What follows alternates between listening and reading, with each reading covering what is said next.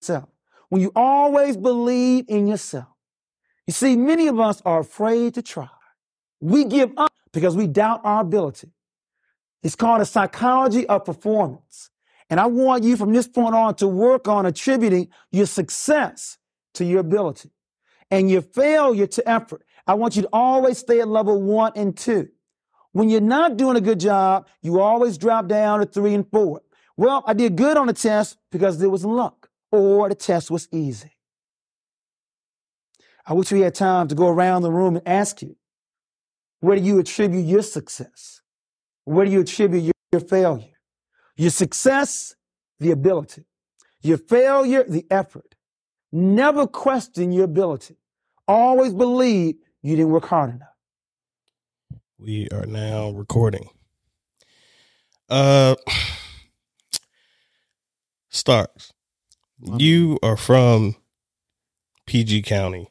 Yes, sir. And you share that you've been in a lot of situations that you potentially shouldn't have been in. Yeah. Yeah.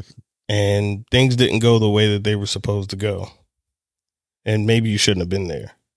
So exactly what are those situations and what did you learn from those situations? And could you give me a little bit more information?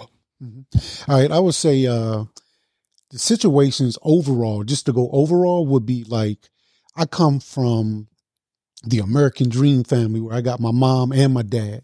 So my friends, a lot of them didn't have their dad, right? So they can fall in the statistics, right? But I'm not supposed to because I have the strong upbringing. All 4 of us, right? It's right. 4 of us. All 4 of us been through something, right? Not to put them out there on any stretch, right? But the other 3, but I definitely will speak for me, and I'm the youngest of 4. So for me, I put not following the crowd, but just doing what I wanted to do. And really going against what my father said, because my dad was like, you got to do this. He was the example. Honestly, man, I didn't want to hear him. I didn't want to hear him. I wanted to do it my way. I wanted to do it the way I saw it done. Right. And he had and this is one thing, and I applaud him for that because it taught us about stability and taking care of your family. He said, man, look, you get a good government job, you get yourself a pension, you get your Social Security, and right. You take care of your family, man. That's what you do. You join the post office, you join the military. And I was no. I was dead. No, that's not what I'm going to do. All growing up. I didn't have an interest in school. I just didn't care. And I can't even go back and say what the root was, right? Right. I just know I didn't care about school. It could have been a point of where I was just lazy, right? I could have been just actually lazy. And at that point, I just like, I would make fast decisions opposed to thoughtful and thought out decisions trying to get to where I need to go. So in essence, what it overall did for me was it put me in situations that I didn't need to be in. One classic quote my dad said about me was someone so smart, you make some of the poorest decisions I've ever seen. And it was like, he was really, really being honest, right? Like, and when I look back at it now, and I'm like, he was so dead right. He was 1,000% correct. I would just continuously make bad choices. I don't know what it was. I just didn't want to do it their way, if so to speak. Right. I wanted to do it my way. So when you speak to the morals or the, because that's kind of an old way of thinking, right? Yeah. And we're in a generation where kids actually challenge the norm. Yes. Is that why you're so devoted to being involved with the youth? Because you were once one of them? Yes. You know what, man? You bring that point. You say that is the norm now, that kids challenge the youth. Well, it wasn't the norm when I was challenging it. When not kids challenge youth, but kids challenge the system, challenge the norms, challenge everything, right? Right. I was that kid back then when it wasn't norm. when it wasn't the normal, people weren't doing it. So I'm out there doing it, and it's being frowned upon more than it's being accepted. So it was different. So I just had to keep doing me, because I just knew that, and this is what I will say, when I didn't, and when I did conform, they were the worst years of my life. Huh. I was depressed. I just felt like I was going through the motions. Right. When I was able to be creative and do what I like to do and what I'm good at, and if it could be a situation personally or employment, if I had that opportunity to be that creative, I would flourish that much harder. And I look at, like, you don't have to do it that way, because if everyone's going that way, why can't I go this way? Right. Why can't I go that way? It even, you go in the Bible, it said, narrow is the gate, right? Wide is the gate to, like, foolishness. Everyone's going there. Why can't I go through that narrow gate? Why can't I go through that one? Why do I have to go where everyone else goes? Right. I never considered myself a sheep. I always considered myself, I wouldn't say a shepherd, but I would say more of a shepherd's helper. You know what I mean? Right. I didn't consider myself, let's just go there. And if I was a sheep, I guess I'll be considered the black sheep. Yeah, but today they call them tastemakers, right? Yeah. Right? Yeah. So you never considered yourself someone who was starting new trends? Maybe you didn't dress the same as people. Maybe you did other fly things that, were just different from what everybody else was doing? Yeah, I mean, I didn't think about the trends. And see, and that's the point. Like, I didn't think about the outcome. Right. I just only thought about what brought me joy. Wow. And when I just focused on what brought me joy, stayed in that zone, and I saw the outcome be the trendsetter. Be the, when I first hit 1,000 followers, when I first saw that, right, my wife and I sat around and was like, are you serious? 50 something years old, right? Right. I'm grown. I mean, not grown, but I'm old or whatever. Right. I call myself old all the time, right? But it's a blessing, man, that you're able to be in your pocket. Like, I grew up in go-go music. We got this thing, that pocket beat. And everyone who knows that pocket beat, it takes you there. Yeah. Wherever there is for you, it takes you right there. And that's what life is right now. Literally living in a pocket. And it wasn't easy. You know what I mean? And I'm not sitting here saying, like, it was hard. No. It wasn't easy to get peace, but it was necessary. You know what I mean? Because I deal with kids, and that's what brings me to these kids, because I often not think like them, but have that different thought. Like, because when I'm around people, some people my age, they start talking and they're like, you got to do this. And I'm like, right. I'm not them. I say, maybe I'm real immature. So maybe I'm not ready. Right. Right.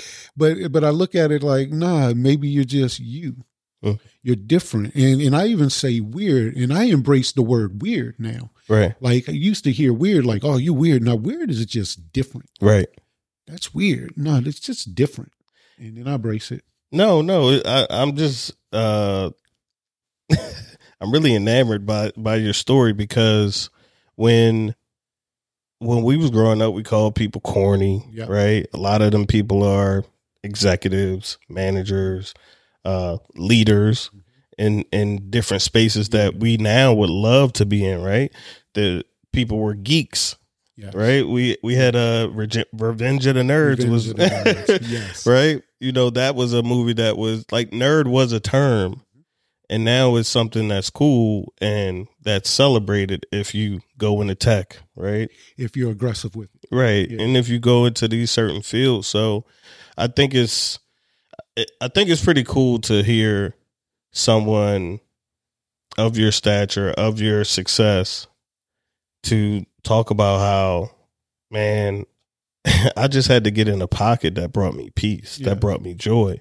Because we talk about, you see on social media that happiness is this big thing and you got to do what makes you happy, but no one ever really explains it in such detailed way as you. You're like, I'm just not comfortable doing what everybody else is doing. Yeah, just because they say I have to do it. Right, but yet we celebrate the people who are outliers. That's right. If they're doing what we think outliers should do.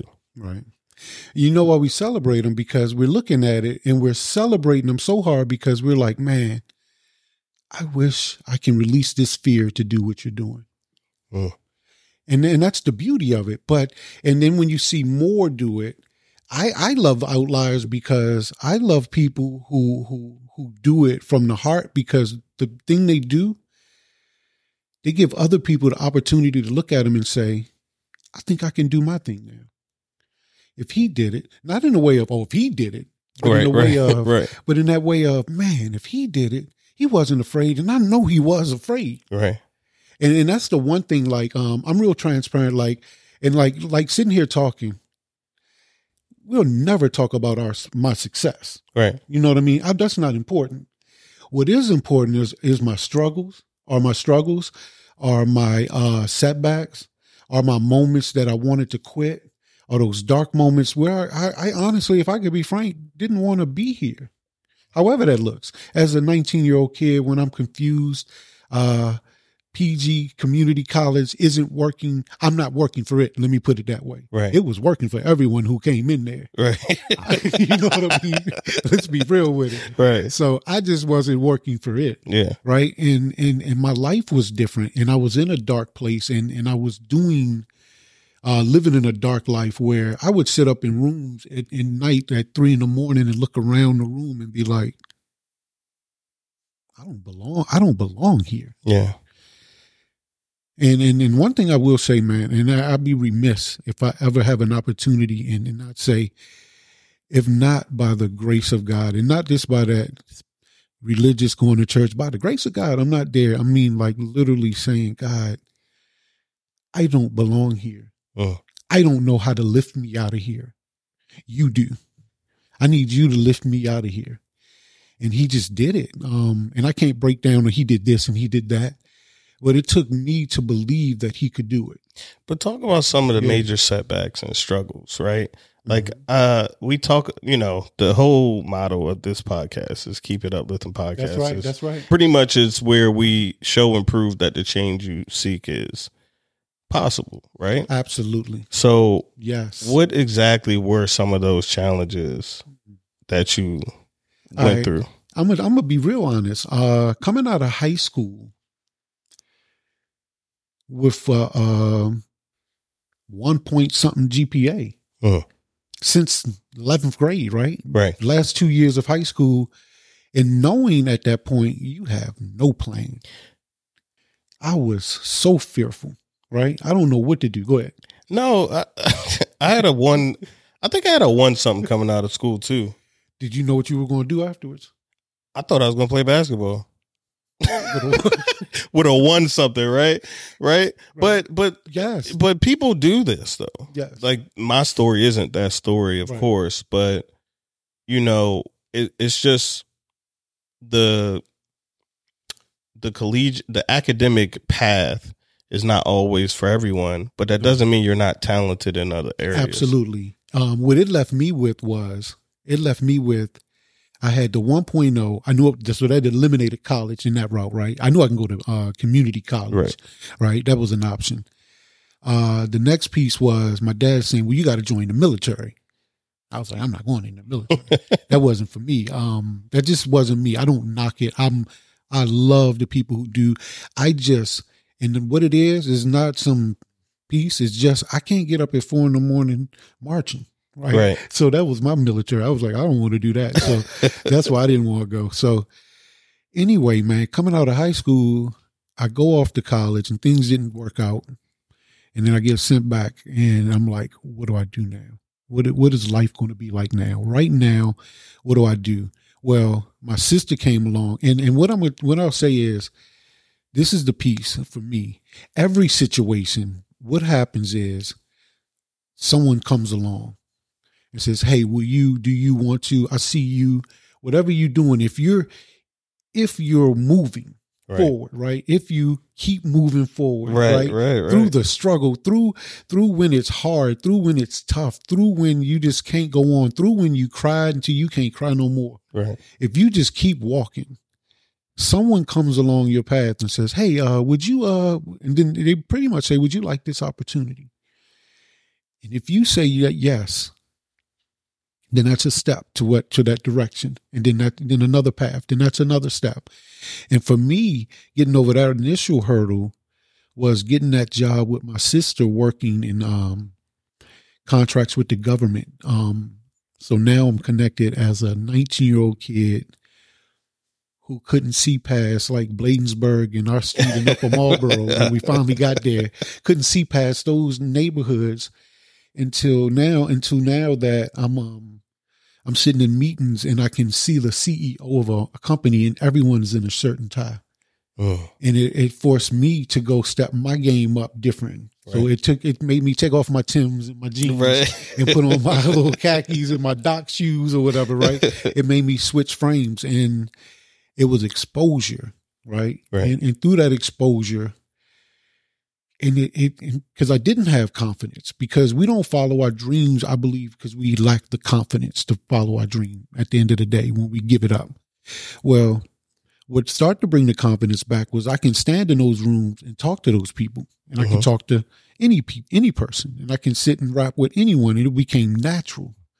And after a while, it was normal for me to go into a room and just be normal.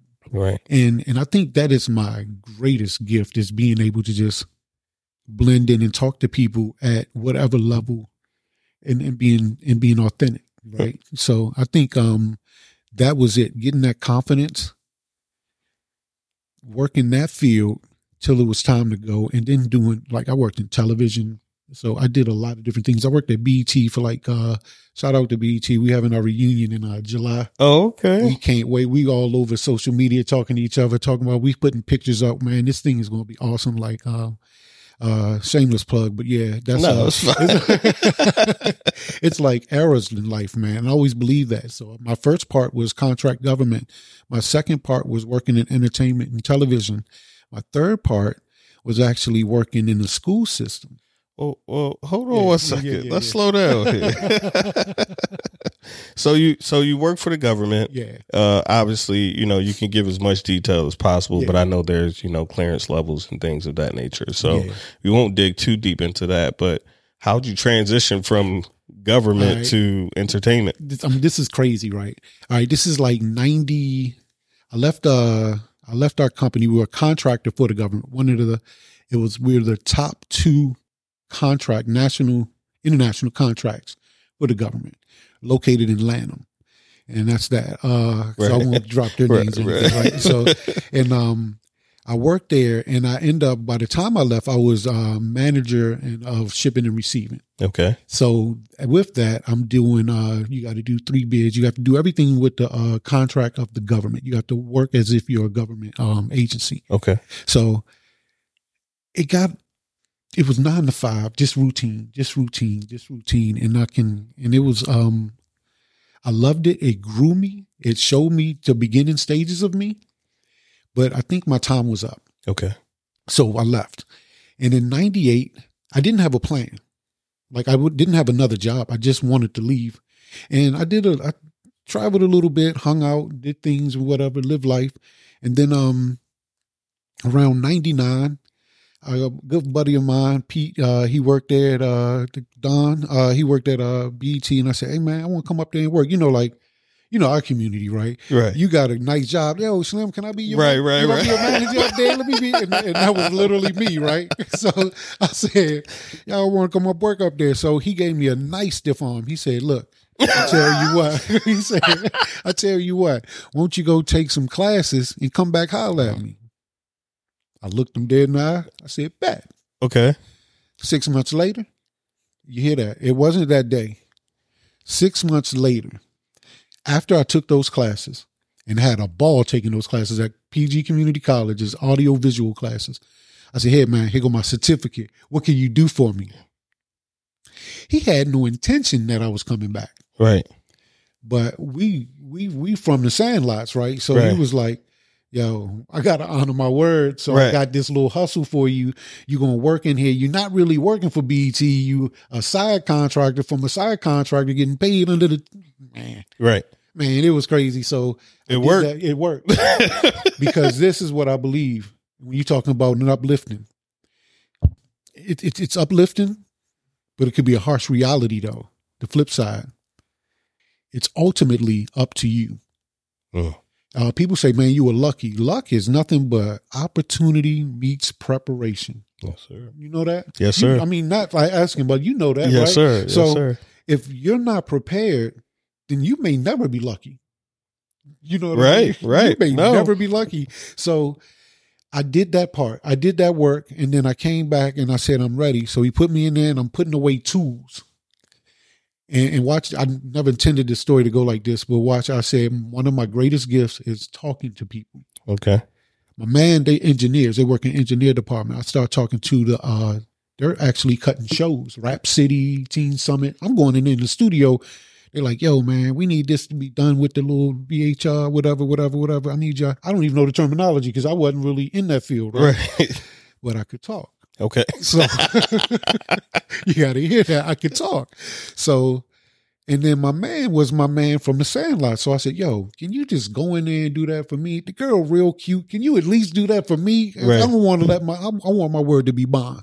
So he'll take care of things. And I built a relationship between production and engineering that unified them. And then they start coming up with, they had like annual picnics and then they had quarterly meetings and they did these things together and they had potlucks and they did all these things together and they bridged the gap and it ultimately creates a better production. Right. You know what I mean? So that was my gift. And then after that, they did a massive layoff and unfortunately I was one of them. Not to bore you, but some slick stuff happened with a late night show that was live and a couple of us say that show. Next thing you know, I got a call back like, hey, can you do this? Doing tapes. Right. Just dubbing tapes. It was real simple at that point. I had traveled with them, done different things, been to the, man, it was a pleasure working with them. It was ultimate, the bomb. Like it opened me up on so many different things. I saw, being real candid, I saw so many black people. Producers. Every day it was all black people in there. Producers, directors, cameramen, script writers, key grips, the whole staff. And then it was my couple guys, and you know their whole names because there's only been like two of them in the building, right? And they were love, and we treated them like love, but it was black. Man, it was amazing. That was from like 2099 to about I want to say like 2008. And you know what's crazy is we don't really hear about that. Like we hear that now about, you know, writers and producers and the bigger names that, hey, they produced this and they produced the Grammys that, you know, happened with Will Smith and all of that. But you know, coming up back in the day, all we knew was the personalities, right? Front, yeah. And I think that's great that you highlighted that you know, BET, which people always have mixed reviews about BET, right? But just to know that you were there, you were working for the company, and that it was us. It was BET. It was BET. It was black entertainment. And I say this, shout out to Bob Johnson for that, because he created, you hear about these producers like Tyler Perry, like he set up all these actors. Bob Johnson got all these black people from not only talent, behind the scenes, everything. He was the originator of doing that, you know? Yeah. He put all of us to work and gave us opportunities and changed and when we have opportunity, we change the direction of our generation. You get what I mean? Like, I understand this. When we become a millionaire in our community, right, our money doesn't go forward to our children. It goes backwards. Right. To take care of mama, grandmom, and everybody. Right. As we should. However, I actually want to disagree with that. Okay, go ahead. You know, we had Breezy here, Corey. Yes. Right? Yes. You know, owners GVO Studios. And, you know, we were talking about, like, what do you do for the older people who are lost, right? And not to say your grandmother and your mother don't count, but I believe to an extent that is part of our issue, because we got to go back with our money instead of just pushing it forward. Exactly. And I think at least with our generation, like, yes, we're doing more, but even if I don't make it to the goals that I set forth for myself, what I give to my children and what they get, and if they achieve a certain amount of success, I don't want them to give any of that to me. Right. Because I want it to go the way goal. it's supposed to go. Exactly. See, that's the point. Now, don't get me wrong. It's a difference between what we want, right, and what is, right. And I totally agree with you. True indeed. And that's the difference, because generational wealth simply means I can pass it on. Right. But it takes at least 2 generations to get generational wealth. It takes that first one for us. I also don't believe in generational wealth. Okay. I'm gonna tell you why. Okay, I like to tell you why. This is deep. I like this. And the only reason I don't believe in generating, it sounds foolish, but if we don't if we don't hand the knowledge down, right? Like, I've read The Millionaire Next Door, right? And Russians talk about they always teach their children to be a dark horse in the race, yes, right? So they can be aggressive always. And with us, there's a level of entitlement that becomes that is given to the kids that has them spoiled and lazy, and the money starts to run out. Yes. Like, the financial literacy isn't handed down. The keeping this in our community, like, they're like, just like a business that's vertically integrated, right? In your family, there should be some type of knowledge that's handed down to where we do these things. When it comes to our money, see what I'm saying? I 1,000%. So it only lasts 2-3 generations. That's not generational wealth. Do you not agree with generational wealth, or how we're conducting generational wealth? You get what I mean? Fair enough. You get what I'm saying? That is exactly what I'm saying. Yes. I think we throw the term around so loosely, yes, with a lack of understanding and what it really means. Yes. Like, Heinz is generational wealth. Yes. Ford is generational wealth. Like, those type of things where, being honest now, you look at someone like Sean Carter, Jay-Z. Right. He is now producing. I promise you, he's going to have that situation, because he's going to build a brand. Right. Now, the difficulty for us is, you said Ford, Heinz. You're talking about household brands. Right. How many do we have? Even our hair care ain't even under us. It's starting to be that way, right, though. Yeah, there's a lady out of Texas. Yes. I can't think of her name, but she has the makeup line. Yeah, yes. All right. But fundamentally and traditionally. Right. So look at our position. We don't create bug spray. Right. Which I'm just saying, right, something crazy, right? Like, there was a story of the guy who created bug spray, right? And he put it in the store, and it was just all bug spray. And then he changed it down to the same formula, but it was fly, ant, this, and this. None of us have came up with anything like that. Or even, we think about, like, ketchup, or, there are certain sauces that we come up with, or liquor. But anything, like, there are no household names. There are no Tesla in our community. And I'm not saying, and I'm not trying to beat down our community. I'm just saying, like, those are things that we should be striving for. Right, because everybody can create merch. Because we want to be a baller. Right. I mean, we want to. What level we want to ball? Yeah, and I think that was given to us too, as far as us wanting to look funneled that way. Right. We want to look the part. We want to look the part, but we don't actually have the back end of infrastructure of how to set up a real generational wealth. Yeah. A real brand. Not when I die, my record label going to die. Right. Not that. Not Death Row Records or something on that level. But real something that's in your house product, like every day, from either a brush, a goodie brush, what they have, or something on that level, Johnson & Johnson level. Right. You know what I mean? And we don't. And I believe it's coming. I'm just saying that, I think that the teachings around generational wealth is we get a lot of money and then we have so much money that it'll never go away, and that doesn't exist. Yes, I definitely agree with that. And I also hear that as each generation goes backwards, the less knowledge we had financially. Right. Like people say, man, we got our houses taken. They stole. No, they didn't steal our houses. We couldn't read. Therefore, if you can't read, what's the thing you're definitely not going to have? A deed. So now you don't have a deed. Right. So legally, the state, the city, the county can come and take your house. If they say you have this many days to prove your deed, or do we have to take it? I hear your grandmother gave it to you, but there's no proof. You could just be squatting and they take your house. And that's how we lost these homes. And what it is when you say it's coming, and when you hear me, I know it's coming. And right. You know why I know it's coming?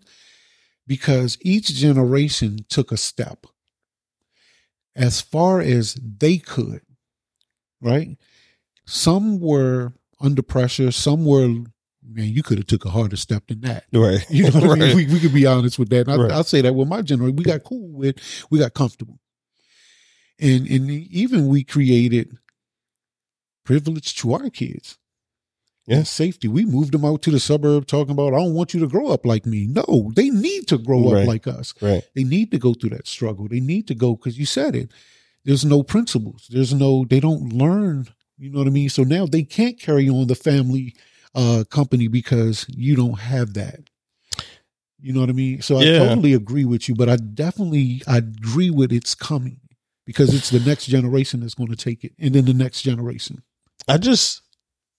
Then I have to believe it. Yeah. You know what I mean? Being honest, man. Yeah.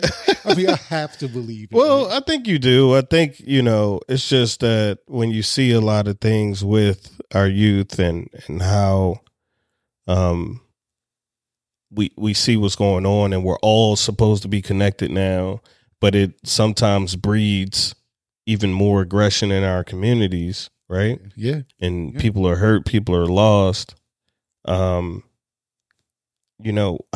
do you handle that on your end? Because you've been a coach, you've been head of Boys and Girls Clubs, right? And you're obviously in the community, and you're a part of outreach, right? Yes, outreach coordinator at Maryland Hall right now. Man, you know what? That's the thing. And then I even want you to even say, and then they had COVID. You know what I mean? Yeah, which like what it did, man, for kids, and I can speak, and this is not coming at anyone. This is being honest and out of love, for real. I was in the school system when COVID happened, so we walked away like, all right, we'll be back in a week. Nah, we ain't coming back, and next thing you know, we were out. So we're talking. It's communication, and it's seldom communication, right, from the top down, right? So you're just because no one knows, and it's no fault, and no one knows what to do at this time. No one in the world knows. So long and short, man, we came back to school and continued with mask on, right, as if we just left Friday, right, came back Monday. Right. I haven't seen you in 2 years. Right. What? I was like, you got kids who were 5th graders coming back as 7th graders, right? And I think where we lost an opportunity is we lost an opportunity to put on brakes and say, hey. And then you kept hearing around like, hey, we're losing, we're falling behind worldwide education wise. No, the whole world is shut down. So I think right now everybody is, you know what I mean? It's not like they're going to school in another country. They're not going to school in Taiwan right now. Right. Everybody is shut down, right? So I thought we missed the opportunity to deal and address mental health and address the stresses that these kids are going through. Because what I did notice was the influx of silence from kids. The influx of balled up fists and tightness of kids, the deer in the headlight look from teachers who were like 30 years old. What if you're like 30 years old, single? You're from Wisconsin, but you're teaching in Maryland. Right. And you're stuck in that pandemic. You stuck in the house by yourself in your apartment. Wow. For almost a year. And then you just got to go, okay, now, Miss Johnson, I need you to go back to work. And as if it didn't happen. Right. And then you got these kids coming in, losing their mind. It was really traumatic, man. Like, and not to get into the increase of violence, you know, across the board. Right. And even with me being honest, going back into that school year when it was full year, my wife said, you know, you don't have to go back. I said, I know, but it feels like I'm not done yet. It's something I'm supposed to do. And I think it was like first week of December.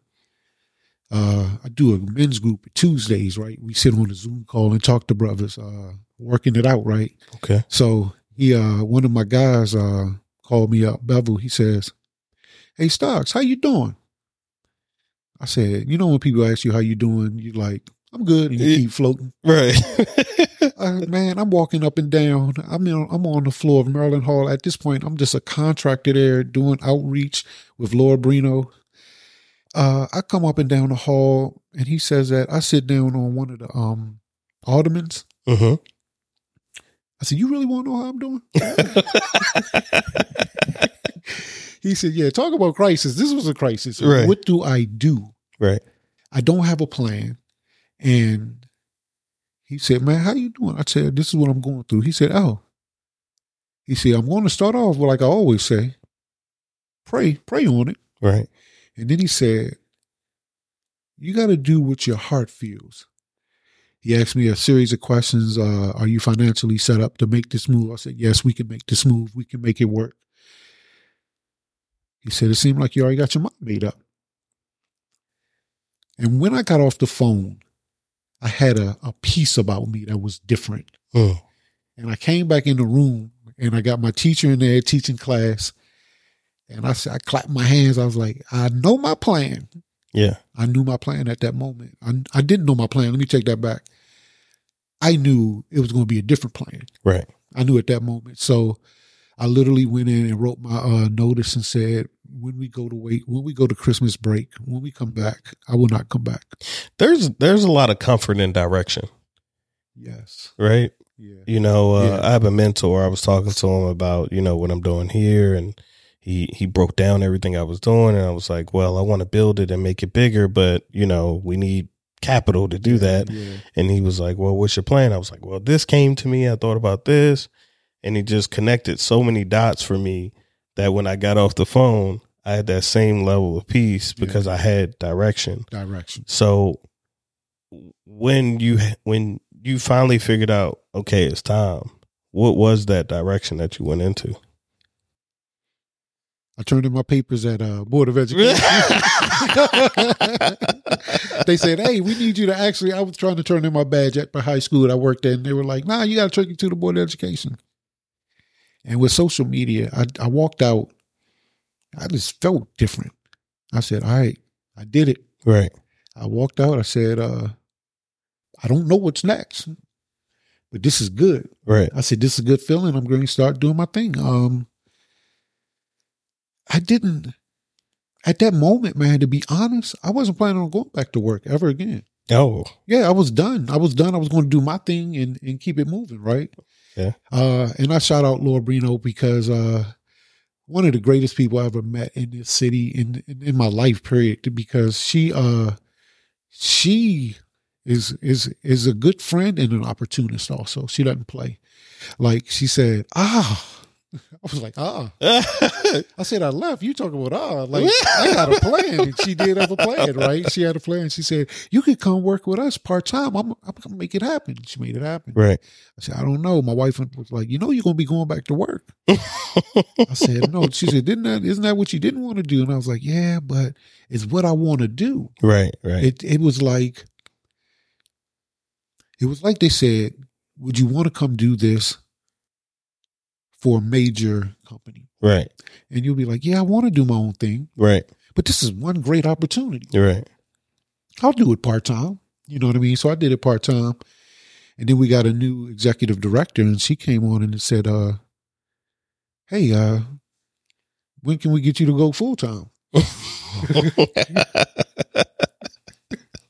So I had another talk with the wife, like, because everything, I believe every move I make has to be a family decision. Okay. Watch this. Even when I don't tell her, I'm going to quit. No, I'm joking. Right.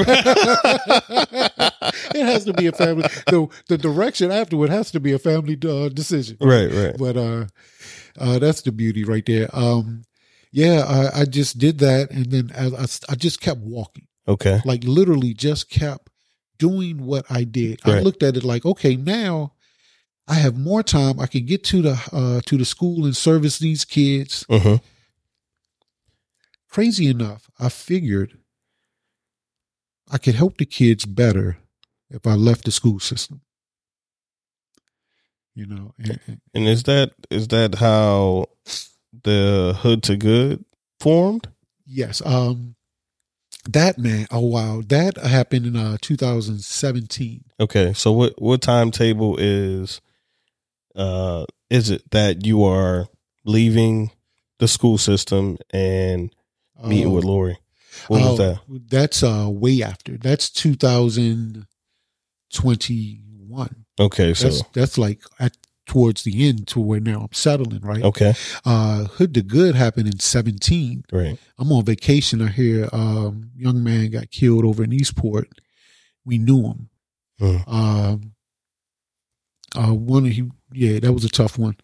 And we had these community meetings, Eastport working together meetings, and we came, and it was a couple nonprofits that were formed out of that. Right.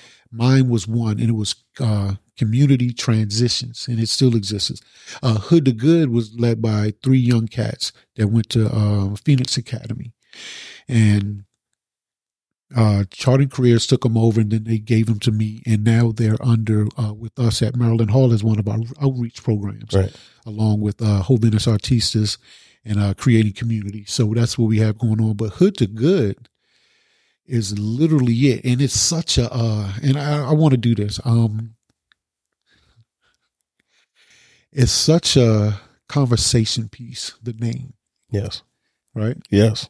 Hood to Good. I heard in our community, people say, the name is challenging, and you won't get funding, you won't get this, and you won't get that. I said, yeah, but it's what the kids named it. Right. And I can't change their name. And I want to be honest with you. When I first absorbed it under Community Transitions, I wanted to change the name. I said, I was one of them. I said, this ain't going to make money. This ain't going to. And then my guy, Ty Thompson, said, nah. He said, no, keep it. There's something about that name. And then he said, plus, it's the kid's name. Right. So we kept the name. Through the years, since 17, it's 23 now. So that's like 6 years. It's my goodness, we've done so much for the community, for the kids, and ultimately, not what we've done for the community. The work that Hood to Good has empowered the kids that's in Hood to Good. Right. And how they grow up and move in a successful manner. And not just because they're financially set or they went off to anything, because they walk with an air of confidence of not entitled, that I belong here because I bust my butt. Right. And I put in my work. So I'm not asking for the respect. You're going to give me the respect, and we're going to keep it moving because I'm going to respect you. Right.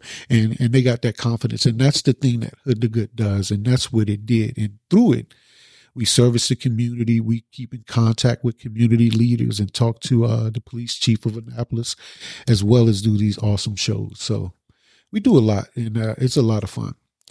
You say you keep in touch with the police chief. What is that piece about? Because I did see you had a meeting with the police Yeah, and everyone looks at that like, what? Yeah, right? So that's what I'm saying. It's like, What's that about? especially in our community, right? We do not trust the police. So for you to be sitting down, that could either be advantageous or it could be a problem. And how well did that go? It went beautiful. And this is what I mean by that.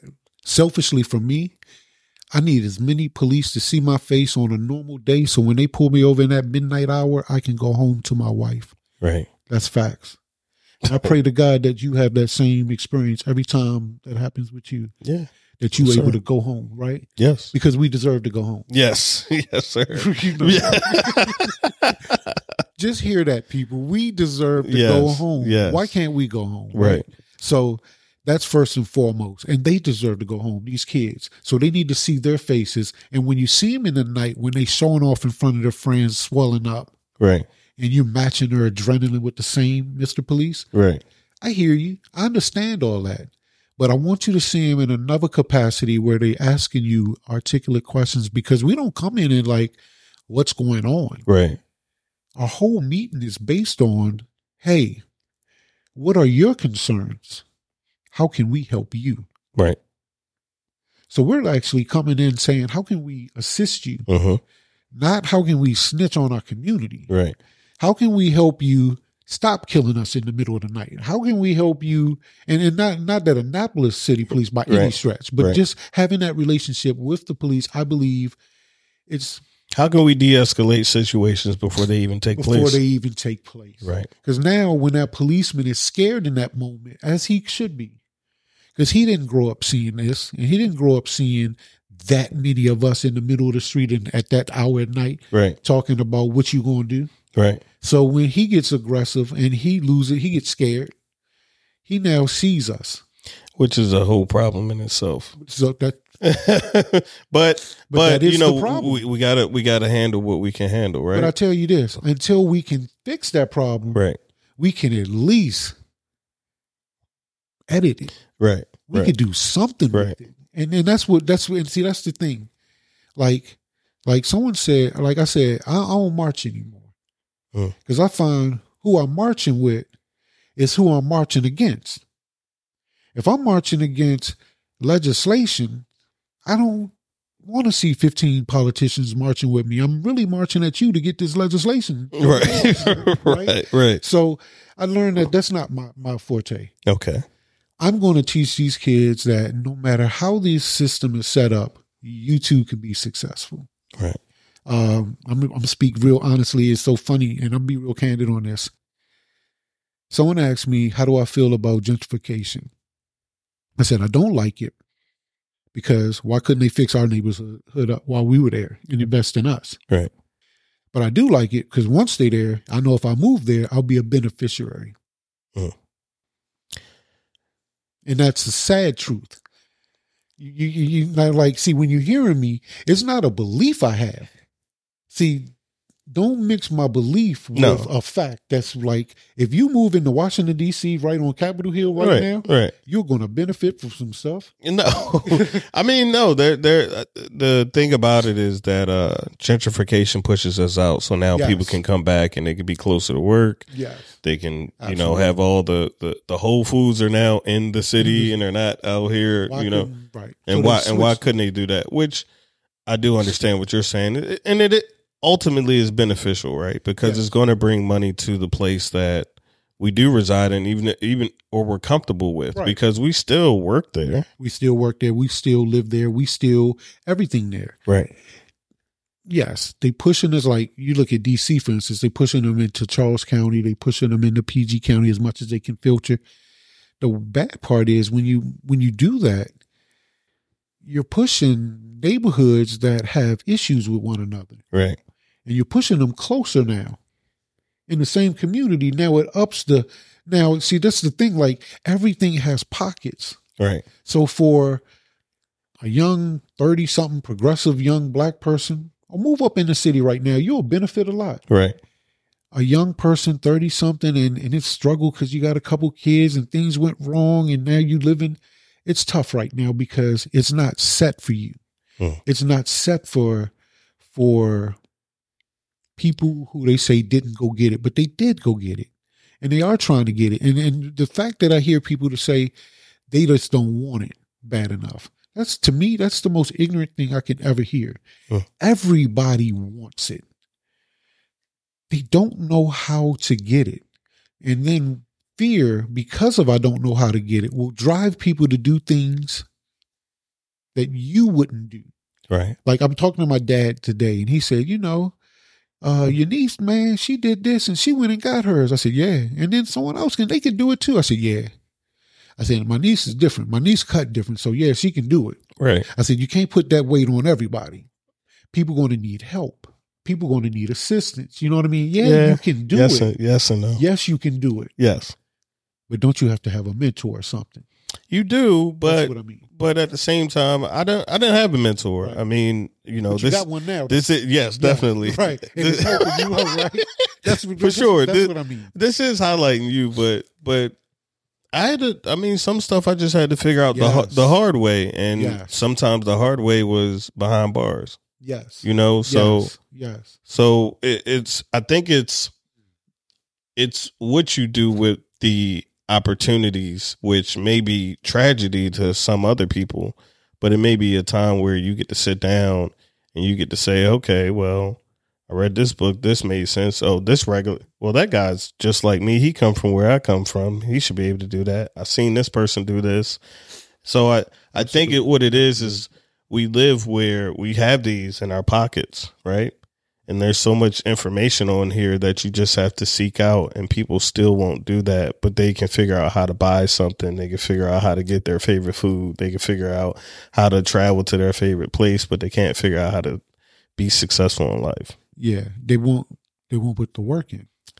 And so when your dad says that, to a certain extent, you got to agree, because life is going to get, you're going to get the lessons of life. Yeah. Like what did they say? The school of life. The school of the hard knocks. Right. You're going to get that. Yes. And you should. And you're going to have to pay the price in certain places. So I truly believe that some people are leaving money on the table. Yeah. No, for lack of a better term. Right. You know? I'm teaching middle school, right? Right. And I know these kids, I know some kids are going to be difficult because they're making bad choices. And he said, well, your life is going to be based on the quality of your choices. I said, well, what if you don't know how to make good choices? He turned around, looked at me, and he said, well, good luck with that. What they say, a hard head make a soft bottom? It does. And sometimes, but eventually, you should get it. Eventually, there's a point where you say, I need change, right? Like, I have all these books here because I believe in forever being a learner. That's right. Right? Like, you have to continually educate yourself. It doesn't matter what you're doing. Absolutely. Right? When you worked at BET, you didn't know how to do certain things, but you still networked and figured out how to maneuver, right? Like, there was a point in your life, like you were even talking about, being in that dark room and just asking God for help and guidance, right? That's right. There's something that has to take place sometimes for people, and I believe it's things that we often try to keep people from. And yes, you just got to go through some of them circumstances. So with kids, I think you can educate them as much as you can. Oh, yeah. You know, I grew up in Anne Arundel County. I got expelled from elementary school. That sounds like I don't right? Like, how does that? But, you know, I got kept back the grade because I was supposed to skip a grade, and I got kept back a grade because of my behavior. Gotcha. So the intellect was always there. There were just other things that were going on. Absolutely. And absolutely. You talk about behavioral coaching or I used to be a behavioral specialist and that's like the DMR room at a middle school.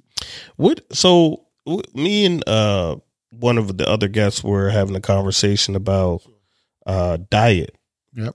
And we believe that some of the diet for our kids is what is actually causing the ADHD. It's not necessarily that these kids are a problem, but it's what's available to them and what they're eating. All right. I can fully speak on the kids I deal with, right? Not just only the pocket I deal with, but looking at a school system of kids. And you could just go around and look at the kids' lunches who break open the little bags of celery and all of that. And it's like the corny lunch, right? Right. Oh, you got the corny lunch. And Right, we all right, laughing right. and joking. And I'm like, I kind of want one of them pieces. Low key, right? Right. So all that's happening. And then he does have straight A's.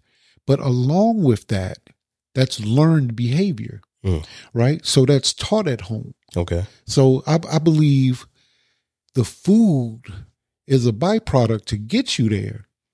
But you won't know about what food unless the roots tell you. So when you're at home, your worldview that's your biggest worldview, your house, right? That's your first one. So you believe in what they're saying because you're 2, you're 3, you're 4, you're 5. So you have to believe that. That's all you hear. If they're not serving vegetables, that's foreign to you. Right. So now you're not getting those things. You're not getting the balanced meal and you notice that my generation, we got them. You know why we got them? The jokers was on the cartoons on Saturdays. They was talking about a hunk of cheese and all of that stuff, man. All of that, man. They talked about information. Right. They were teaching you. So if you didn't get it from home, now you see that, Mommy, why don't we have cauliflower? Right. Right. You know what I mean? So it raises different kind of questions. And if you're eating Big Mamas smushed right with some Takis, right. You really are in tune with what these kids eating.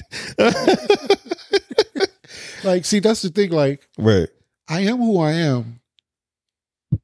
And I comfortably say what I say because I'm in there with them. Right. You know, I'm not saying I'm right what I'm saying. Right. I said I was comfortable with saying it because this is what I see. Right. And all of them, I see the kids who get the well balance. They telling you when you don't watch them, they're looking at the unbalanced like, I really want that. I'll come past. You don't. Right.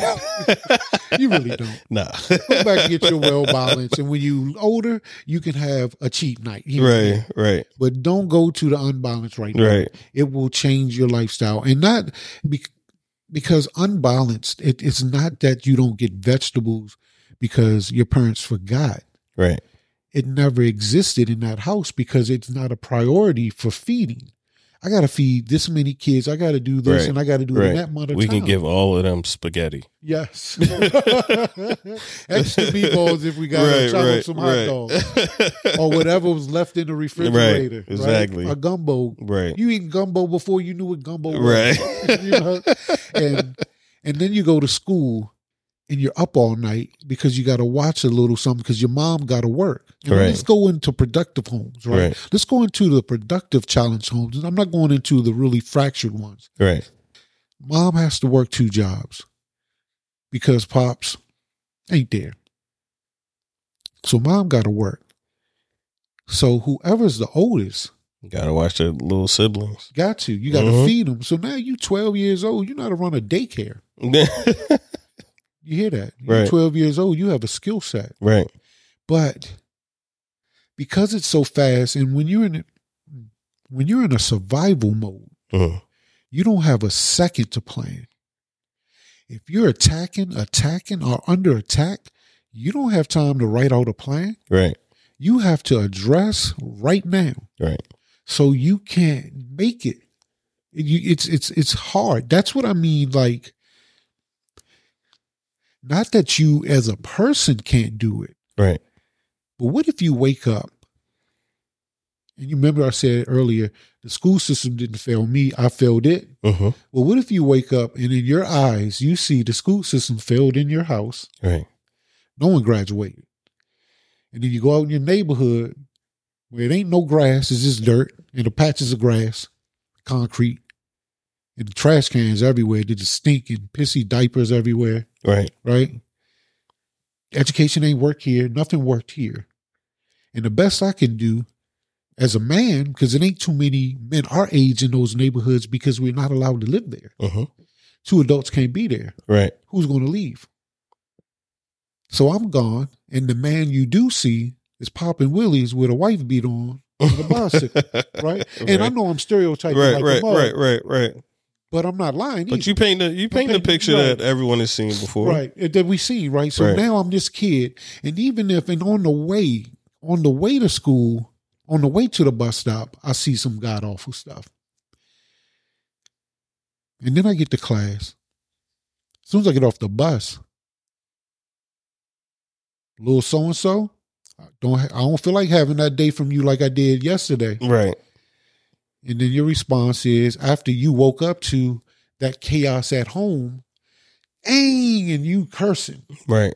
Now you sent to the office at 7:45. School don't start to 8. Right. Right. So it's frustration. So then that kid quits. It's natural that after a while, if you can't do anything and you're doing your best that you will quit. It can be natural.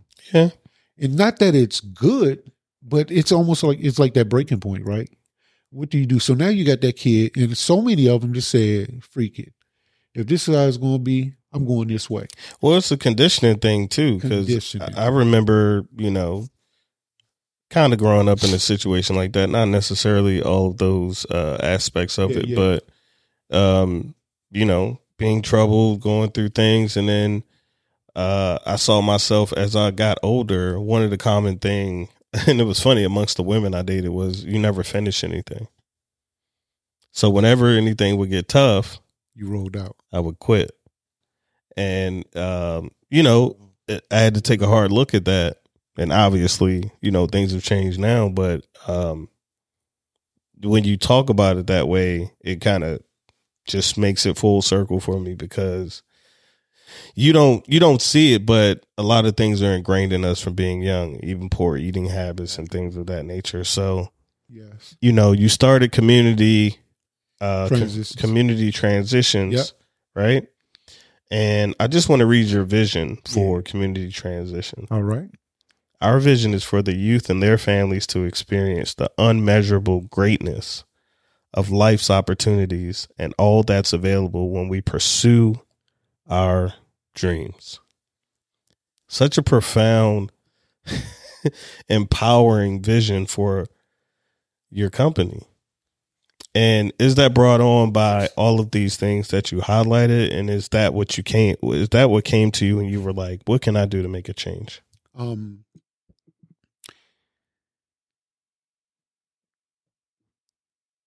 I heard you read that, and I wrote that, right? And I created that, and I wrote that. Right. My wife said, you have to write a mission. My wife went and got a double master's in nonprofit to run my nonprofit, right? Let's give it a round of applause for that. Yes, indeed. Clap up, the rain starts. Yes, indeed. I'm sorry. Shameless plug, but I'm telling you, 20 years, man. It's real, right? Oh, 20 years. Yes. Okay. Yes, okay. You're on fire today. Man. But nah, like she said, I'm the guy who go out in the woods and hunt. Right. I hunt. I do that. Right. She is the business, right? She's like, you got to be this tight. It got to be this because you're dealing with the IRS. You're dealing with. I love that. Man. Yeah, I love that for you. Yeah. So do I. Keeps me out of a lot of bad situations. You talk about some situations, right? It could be some situations. Real quick, 2 of my first gigs came because the other companies they were looking at were not in good standings. Keep your stuff up, man. I'm not boasting and bragging. I'm saying it's hard. It is. It's hard. Yes, it is. It's hard. They tell you start LLC, but they don't tell you get them lawyers, get consultations if you can, get information because they will come after you. They haven't came after me. I ain't been doing this that long, but I've heard the horror stories. Yeah. So I understand. You just got to be legit. Yes, sir. So what happened is, with that vision, you're absolutely right. That is it. That is what I principally believe. I fundamentally believe that. I believe anything is possible. Kevin Garnett yelled, anything is possible, right, and screamed it. Right. You see a grown man win, and you see his childhood self come out. Yes. because he didn't believe it was possible until he did it. Yeah. Then he yelled, at that moment, anything's possible. Watch this. This is what I've been learning, man. David. They brought David and Goliath, right? David knew he could beat the Goliath. His simple words were, I know I can beat him. They came, he said, what, a wolf or whatever, a bear came for my sheep and my goats where I was tending the Lord's, and I beat them. They came for this, I beat them. Surely I can beat that. All he said was, I accomplished this. Right. I accomplished that. Right. Surely I can accomplish that. Right. It's a stack of evidence. It's a stack of evidence. And if you don't try, if you're afraid to fail, then you can't succeed. I don't know any one-hit wonders. I know people who've been working and then it hit. They've been grinding. They've been busting their butt behind the scenes, doing their work on a hardcore level, not making any money doing it. And then all of a sudden, it was their turn. It pops, right? Pops. Yeah. Oh man, he came from out of nowhere. You didn't see 2012. You didn't see that. You didn't see him living out the truck. Right. You didn't see him wearing that same sweatsuit every day. Right. You know what I'm saying? You ain't see me in that same Sergio Tacchini sweatsuit back in the day in '89, right? You didn't see that. Right. So I just fundamentally believe, and then it's like almost if you follow your dreams, anything can happen. Yeah, I have a belief that your dreams want to come true. They're just waiting on you. They're waiting on you. Yeah. I truly believe that. Yeah, I'm talking. I'm at AHI. Shout out. And I'm working with a group of my kids, Hood to Good kids. And I said, the kids are all going to be a junior. What would you do if you can ideally leave school your way in 12th grade? Every dream you thought can come true. First of all, none of them had that. None of them was like, oh, then man, I would. Right. You can't even dream it? Wow. You hear me? Wow. Yeah. You hear how deep that is, right? Yeah, that is. Then he said, and that's why this is why I'm here. This is why God put me here, for real. He said, I would like to play basketball and go to college. Dude can ball. Right. I mean, this dude is a baller. Right. No joke. And then said, and if that doesn't work, I'll go do something else. And I was like, you already preparing to fail. Yeah. Yeah. Imagine preparing to fail harder than you prepare to succeed. You're already ready. Yeah. How in the world do you have a chance if you don't believe you can? So this is what I told him. I said, I'm sorry. I'm going to have to cut you off. I said, Slim, don't you start as a sophomore on the varsity team? He said, yes. I said, aren't you the starting quarterback for varsity on the football team? He said, yes. I said, then you're definitely going to play sports in college. Right. That's a given. You should be choosing where you want to go now. Right. I said, next, if you ever tiptoe on a dream, you lose. Go 1,000 miles an hour on your dream. I said, don't ever have a plan B. Yeah. Plan B, I said, hot and cold won't exist. One will win. One will win, always. And if you put a plan B in it, that's the one that's going to win. I said, the irony is your plan B happens before your plan A. If you follow your dream. Right. You'll get your degree. Right. You'll have it in IT. Right. And then you go off to the draft. Right. And play in the NBA. Yeah. Because there's a lot of guys who, I was watching an interview with Desi Banks, who's this, comedian. But he talked about his journey into social media, and pretty much he was saying the same thing. He played football. He went to college.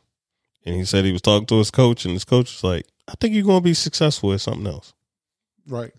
Right. So, you know. And it's okay. And yeah. Check that out. And it's okay. Yes. Right? Yes, sir. Because are you now, and I'll let you finish, I swear, but No, are you where you thought you were when you left talking about this is what I'm going to do? No. Right? I thought I was going to be a fireman, to be honest. I just knew I was going to be a fireman. And then I, you know, obviously when I graduated, I thought I was going to be a basketball star. And no, I do something totally different now. And you love it. I enjoy it. Yeah. I enjoy this. It's the business, right? Yeah, everything leads you to, and you've talked about it, right? Like everything leads you to something else. And yes. I think when you get into, especially for me, and this isn't about me, but I've talked a lot about myself here, but it's a conversation. I'm loving it. It takes the pressure off. But no, going in, you know, I used to do a lot of retail jobs, and then I went corporate.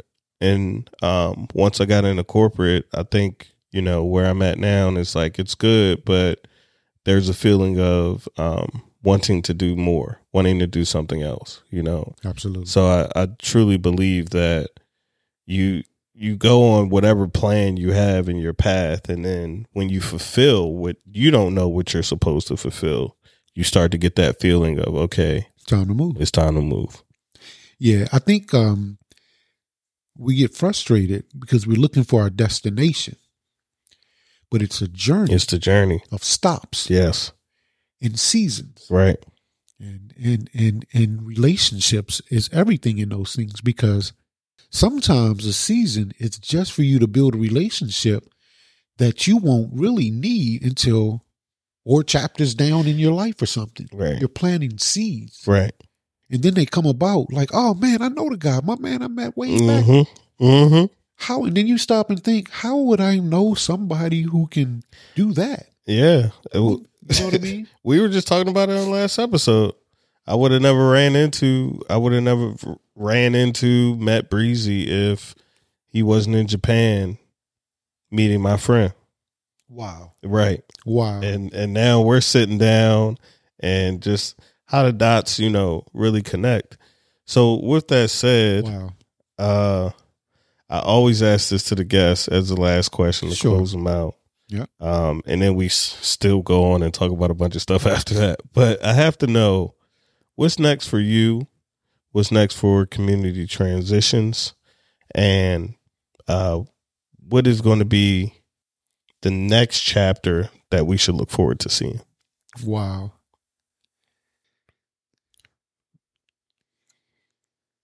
That's the first time I've been asked that in my whole life, except for my wife. Okay.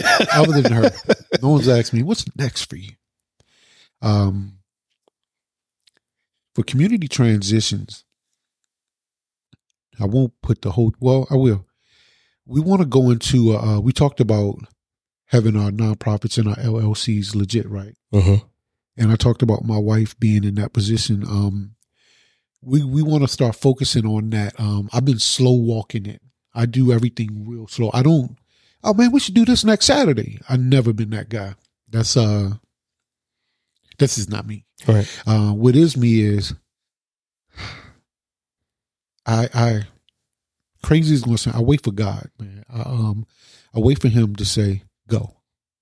However he says go. Not like I don't want people to say, he crazy. He think God is not in my ear talking about go. You know what I mean? It's a sign, it's a signal, it's a message. It's that you do this and the next person say, I thought you do this. And they don't know you, and it's that right. confirmation and all of that. And you're like, okay. So then you move on it. Well, I'm waiting for that because the next move is for her to start going into our community, legitimizing our businesses. Mm. And I want to do it at no cost for them.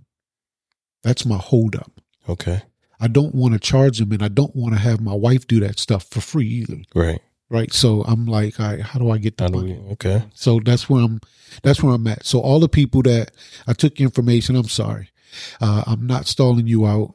I just don't want, I want it to be community outreach like it should be. I love that. Yeah. I don't ever want to. Yeah. I don't believe in that. Come on now. I mean, there's a way. Yeah. And it will come. Yeah. Oh, it will come. And this platform might have helped it. You know I hope so. I hope so. Yeah. And that's the beauty. So for me, what's next, I honestly say this. You said what's next. I don't know, but I'm ready. Like, and what I mean by that is I'm serving. Like, Maverick City has a song. It is Wait on Him, Wait on the Lord, right? And then here's this one part. He says, while I'm waiting, I'll just be praising. So while I'm waiting for next, I'll just be serving. I'll just be cutting the grass, figuratively speaking. Man. Right. I'll just be in the trenches, working with the kids, working with next. I do know, like, what's next is we got a young, some females. I don't want to put their school out there. We're getting it finalized with permission from their parents so they can start doing their podcast. And I said, I think a cool name would be as simple as peanut butter and jelly. Yeah. Because that's how basic the conversation could be. Right. It's based on them. They come up with everything. Or it could be some hard topics. Right. So they came up with The Life. Okay. So I love it. So it's coming out. We're coming soon. We'll be here in the summertime, but that's a big thing I'm working on.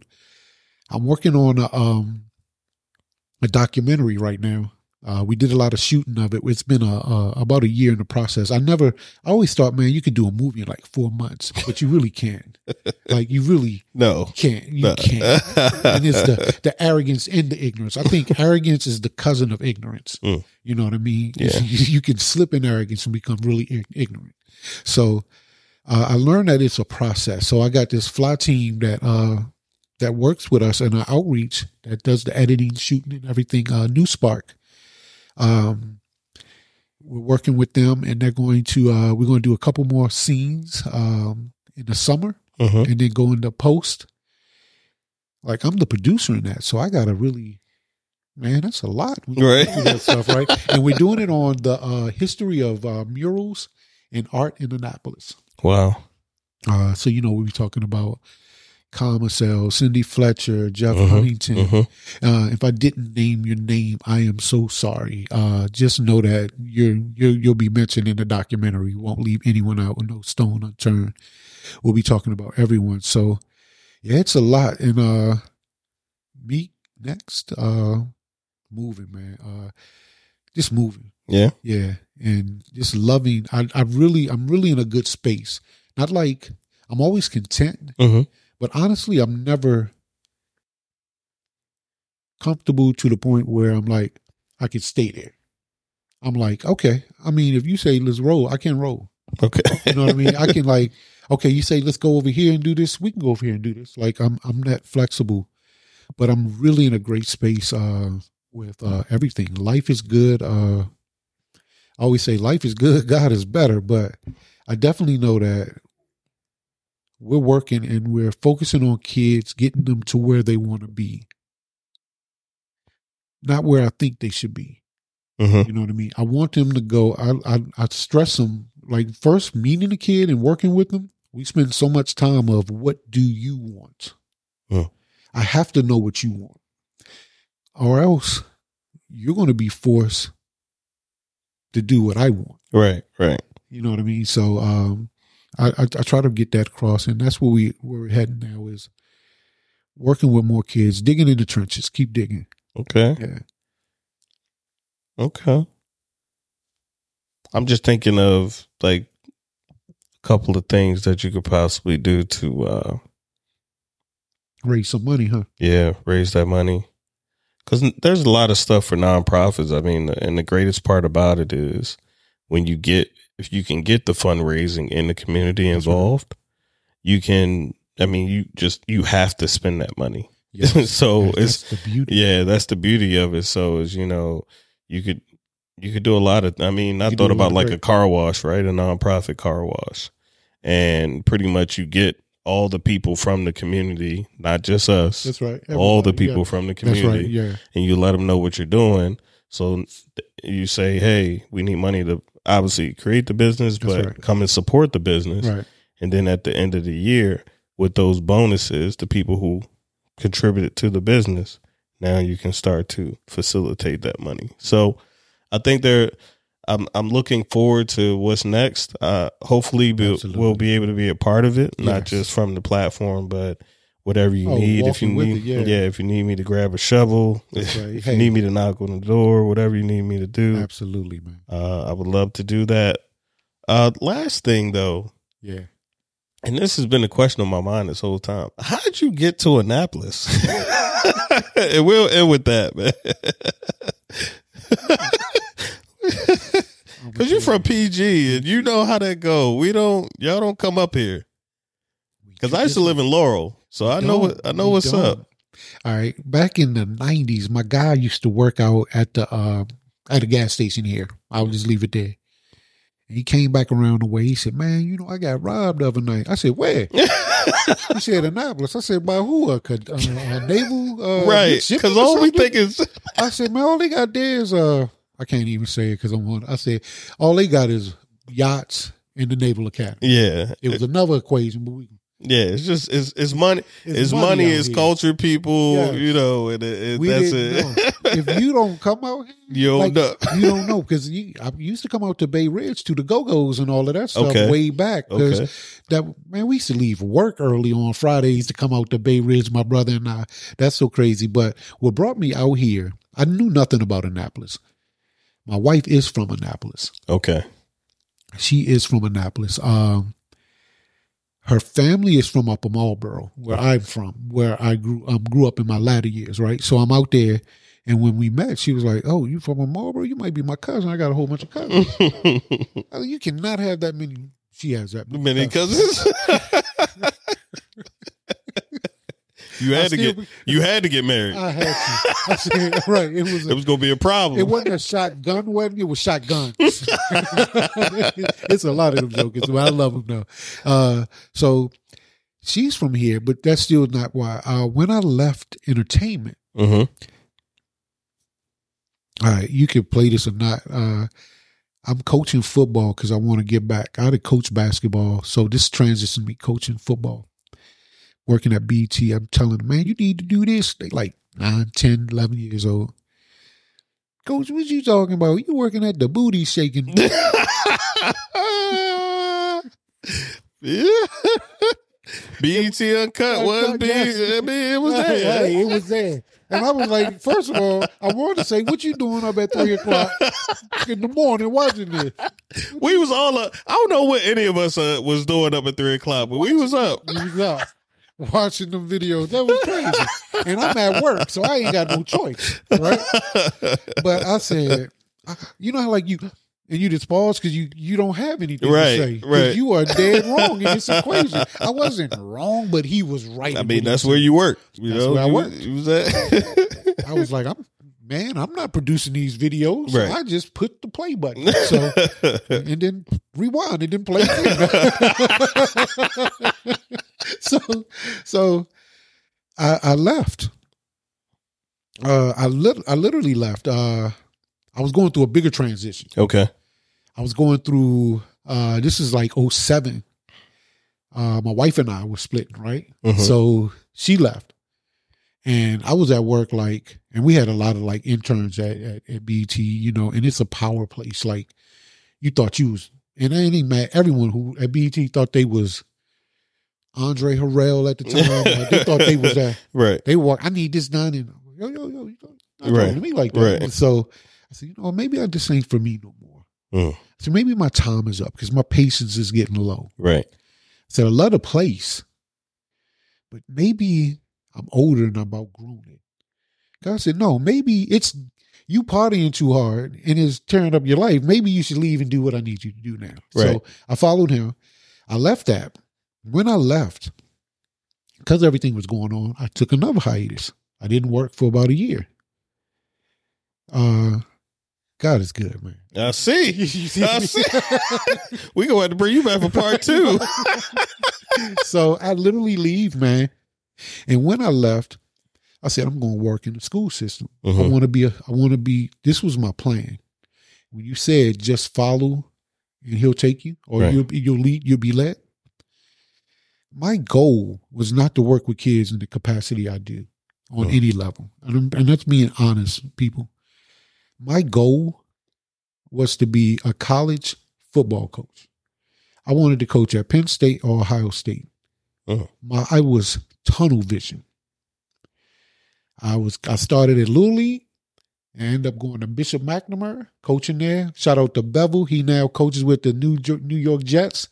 He was the head coach back then. Our head coach, man, gave me a great opportunity. He said, you don't know nothing about receivers, but I can teach you that. But I can't teach character, and you have that. And he gave me an opportunity. Wow. And I just read up on DVDs. I got a little bit at receivers, but I had great receivers that made me look like I was good, right? So that was a great time, and it taught me a lot. And then I transitioned. I went on to coach at South River, Annapolis. And then I didn't coach anymore. And God said, I need you to coach, but I need you to coach differently. You keep hearing these parents say, they need you, Coach Starks. I had teams that won 2 games the whole year. I had teams that won every game. All the parents were dedicated to the team because of what they were getting. My wife always said, you need to train people to do what you do. I'm getting frustrated because I'm like, I don't know how to train to care. I just care. And this is how I express care. Wow.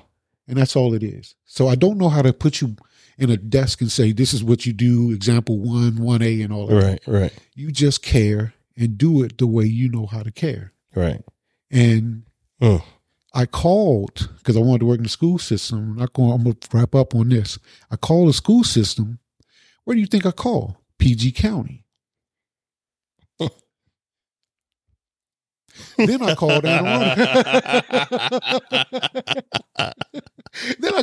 Arundel County. Yeah.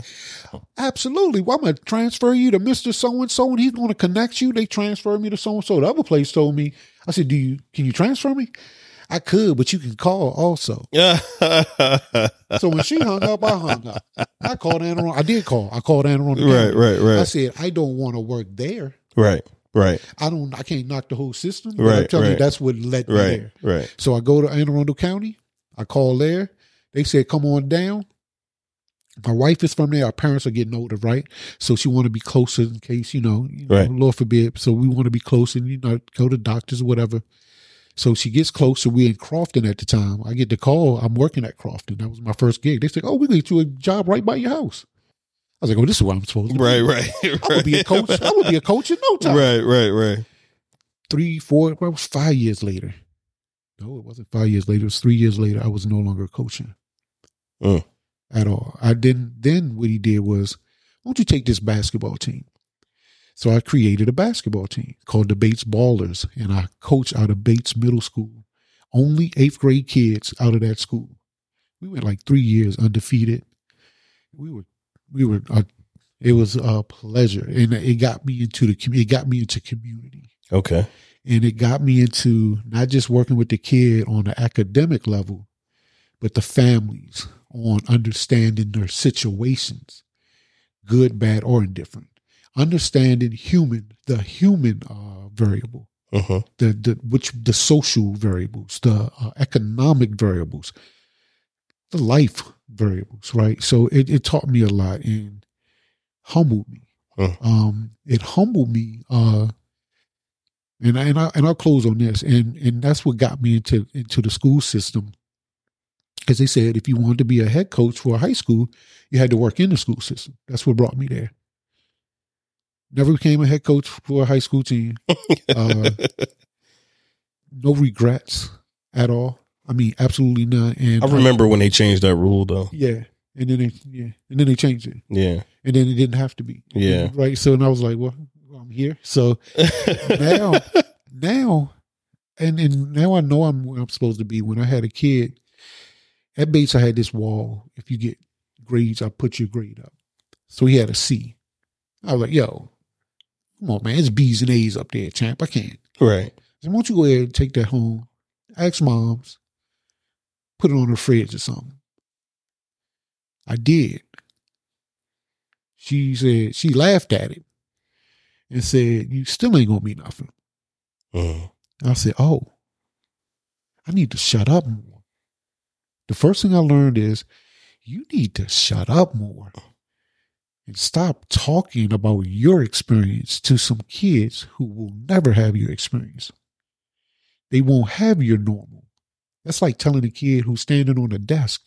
Do you stand on a desk at home? Be careful. You don't know what that kid do at home. Right. You know what I mean? Right. Yes, actually, I do. I do. That's why I'm standing on one ear. Right. So it taught me that, oh, my perspective is this big in this equation. Theirs is the only one that matters. How they feel is really ultimately that matters. Right. Regardless of what I said and what I meant or whatever, right? So I learned to listen more and understand that the roads are different. And I put his paper up on the wall. I put it right in the middle. And I saw his face walk out. I said, that's all it took? Now, you got to understand, I'm learning this. Right. I didn't go to school for this. Right. So I saw his face and was like, oh, my God. So that's what did it, man. And that's what brought me here. And that's what keeps me here, to see that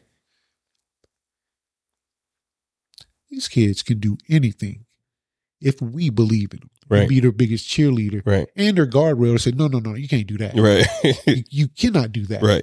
They have to have discipline. Right. But they have to have love and support. And that's where I'm at. Well, Mr. No, Starks, I appreciate you for coming on the show. Thank you so much. For everybody who's listening, keep it uplifting.